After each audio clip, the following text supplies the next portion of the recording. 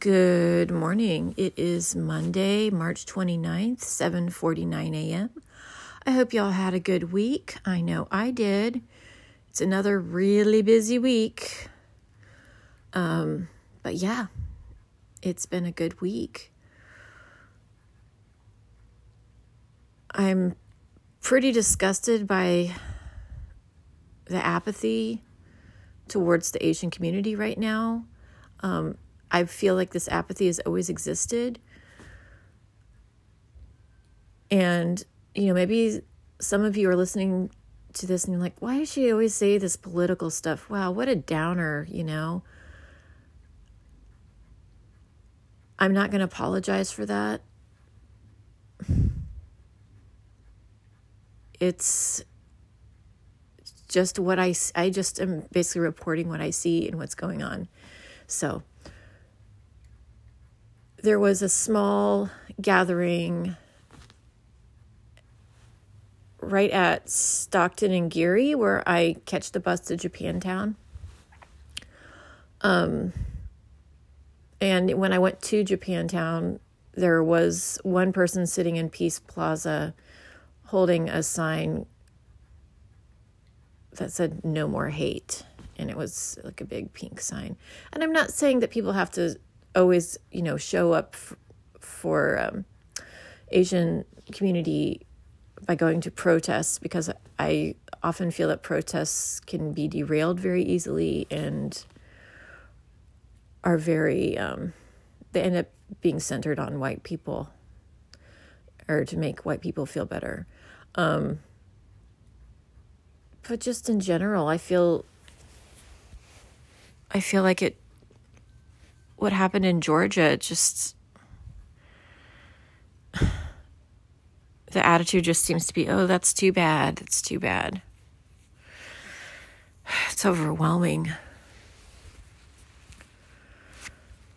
But another thing I'm concerned about is just violence of white men. Because they're doing a lot of this. They're putting out a lot of the violence. Not saying every white man is horrible, but there is a violence that is encoded to like their maturation into white men. And I have experienced a lot of it myself. And one of the things, I'm reading these statistics about how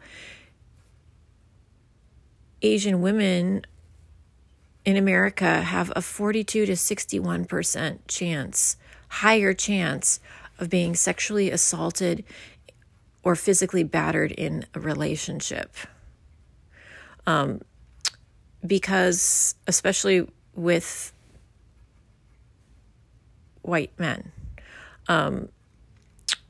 because of the damaging misconception about who they are, their personhood, their humanity, what their Asianness means to the person, to the abuser, that feeds into them being on the receiving end of abuse. And it's something to think about.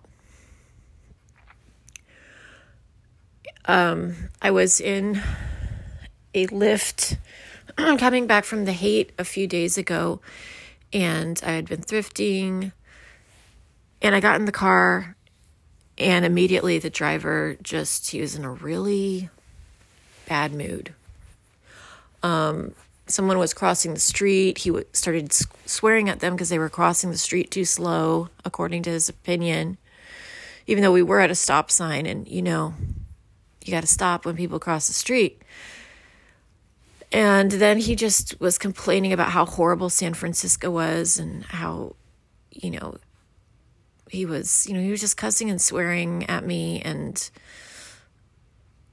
talking about what a horrible place California was and how he couldn't wait to move to Florida and all this stuff. And he just kept getting angrier and angrier. And I did everything I could to just de-escalate it. Like, as a woman who has experienced violence, like, there's certain there's certain things that just I naturally put my guard up. Like I try to soothe the person, like, oh yeah, I hear Florida is a really beautiful place. Like just anything. Like I just go into survival mode. And I was totally in that 20-minute car ride. I was just trying to survive the ride. He also was calling me by my name. Like, I could tell you understand, Michelle. And I was like, please don't call my name. Don't, we're not that close, is what I wanted to say. I wanted to say, we've never met. You know my name, but that's too familiar and you're freaky. But I couldn't say that because I was scared of him. And I was so relieved to get out of that car. But one of the things that I thought about later was, would he have been worse if I were an Asian woman? Would he have been more violent? Because I don't think that he would have acted that way towards me if I were male-bodied and presented as a male. Absolutely not. But because I am a woman and I live as a woman, he saw that it was safe to, in his mind, to dump on me and to use threatening and intimidating language and tone. He sized me up, saw my flesh cage and treated me accordingly.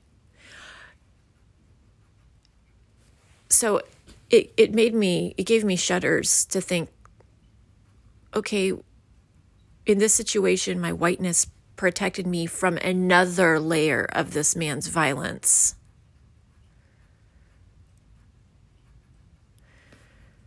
And I'm glad I got in the house safe and everything, and I made it so that he can never pick me up again. But it's something really to think about, because I feel like it took some time to gather that particular statistic, and it was gathered from a large portion of the population. And it really is something to think about, how you can be sized up and it's decided within a split second by the other person how much abuse they're going to try to heap on you or what they can get away with. And that's why this violence towards Asian people, why it is so serious and why you should pay attention. Let's come up with things that we can do to put an end to it and to be aware of any form of violence, including, shoving the situation under the rug. Let's be aware of it in ourselves.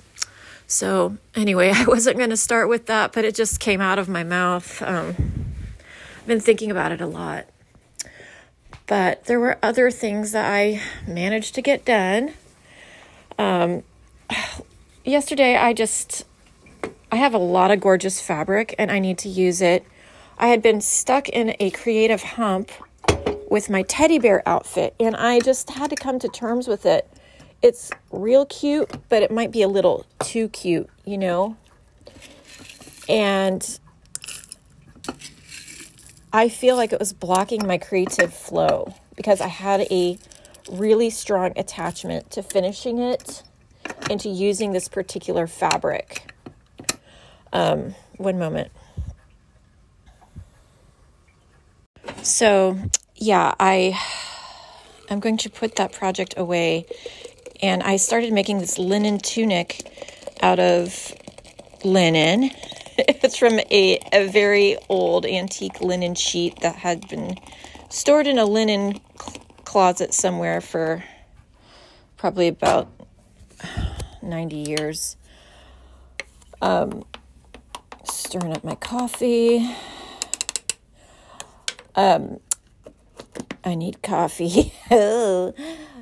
So yeah, it was amazing how much my work process flowed, and I was just like allowed myself to make what I wanted to make in that moment. And I can't wait to finish it. And I love that feeling when you're so into a project that you can't wait to get back to it and just work on it and see it to completion. So I'm glad to have that feeling back, that zesty feeling. I have been going to the movies. I've seen 2 movies so far. 9 days ago, on the other Saturday, I went and saw The Courier at the Kabuki Theater in Japantown. It had Benedict Cumberbatch, and it was based on the true story of a somewhat doddering lush of a salesman in Great Britain in the early 60s, late 50s, early 60s, who is somehow, he's asked to perform this covert operation. It's like in the Cold War. As far as like Cold War movies, it's not like the Bourne Identity or anything. And, so he goes undercover, just as himself in Russia.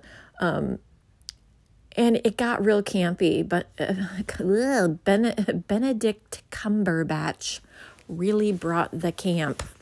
And I highly recommend it just because, not because it's a great movie, but because it is entertaining and the costumes and the sets are absolutely beautiful. And I think it was very well done.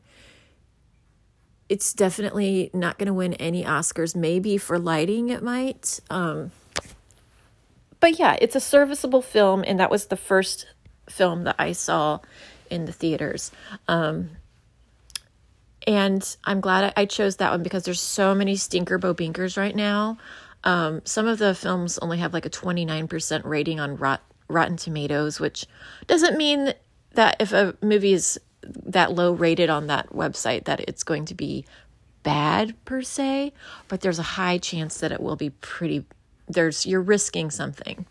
And then this past Saturday, 2 days ago, I went and saw Nomadland, and it was just myself and another woman in the theater.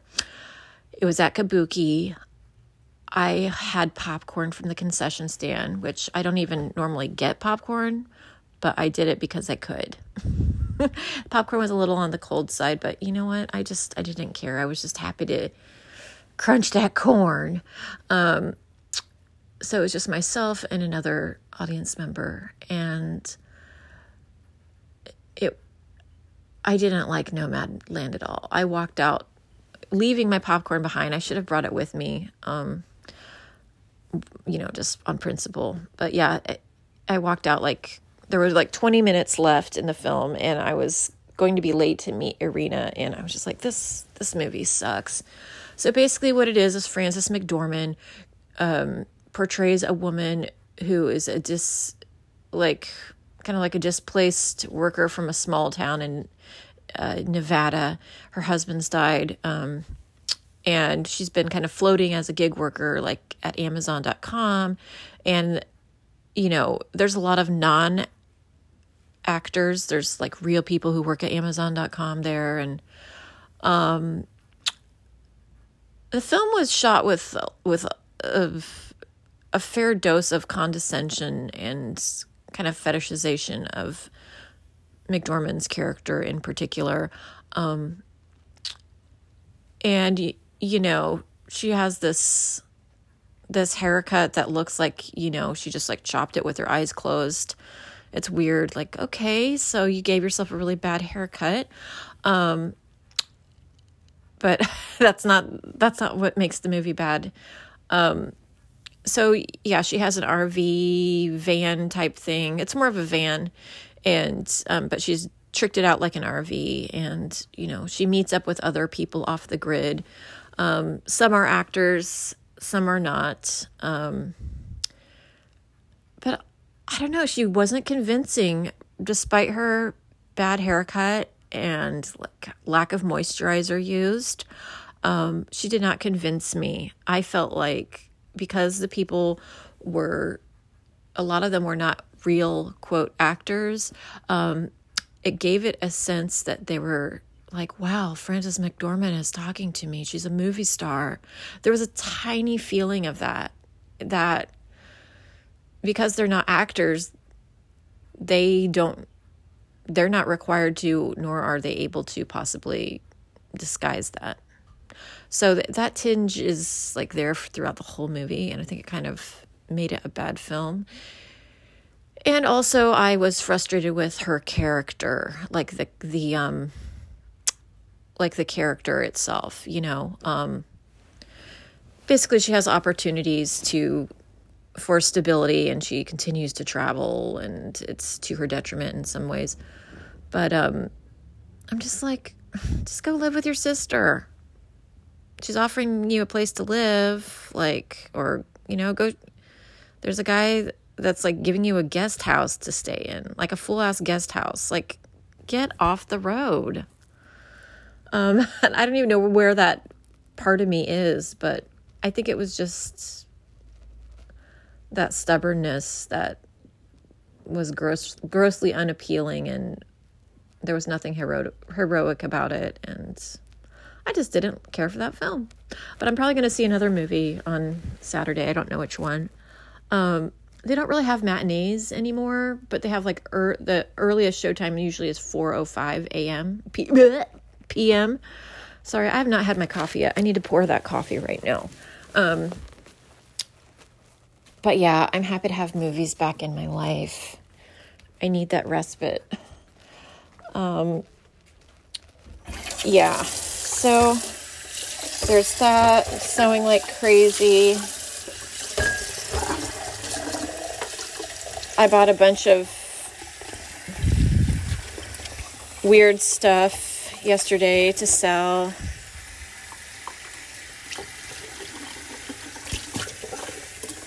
I've been trying to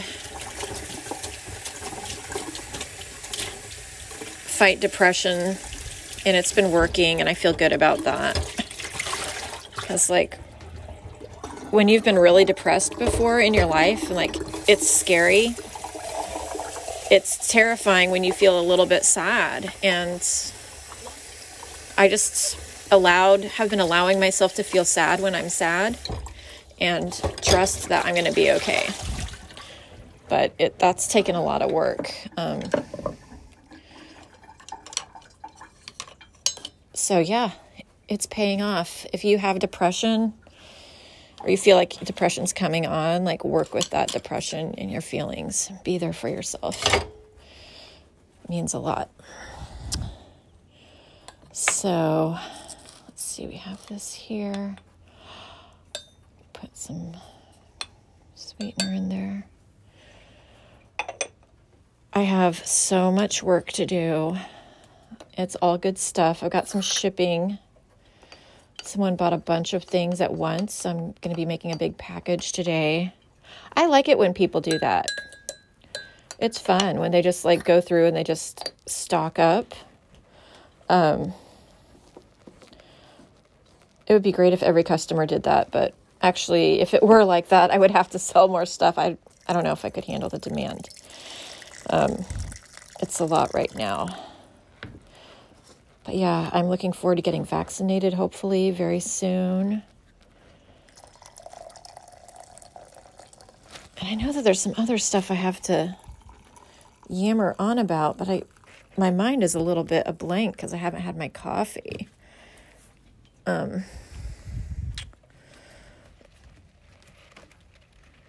So I think I'm going to get started on my day. Thank you guys so much for listening.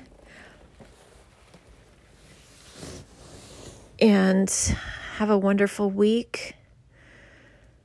I'm really concerned about all this violence happening.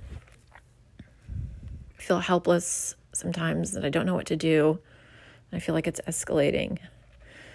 If you guys have any suggestions for how we can, what we can do, just send me a text. All right. Thanks for listening. Have a great day. Bye-bye.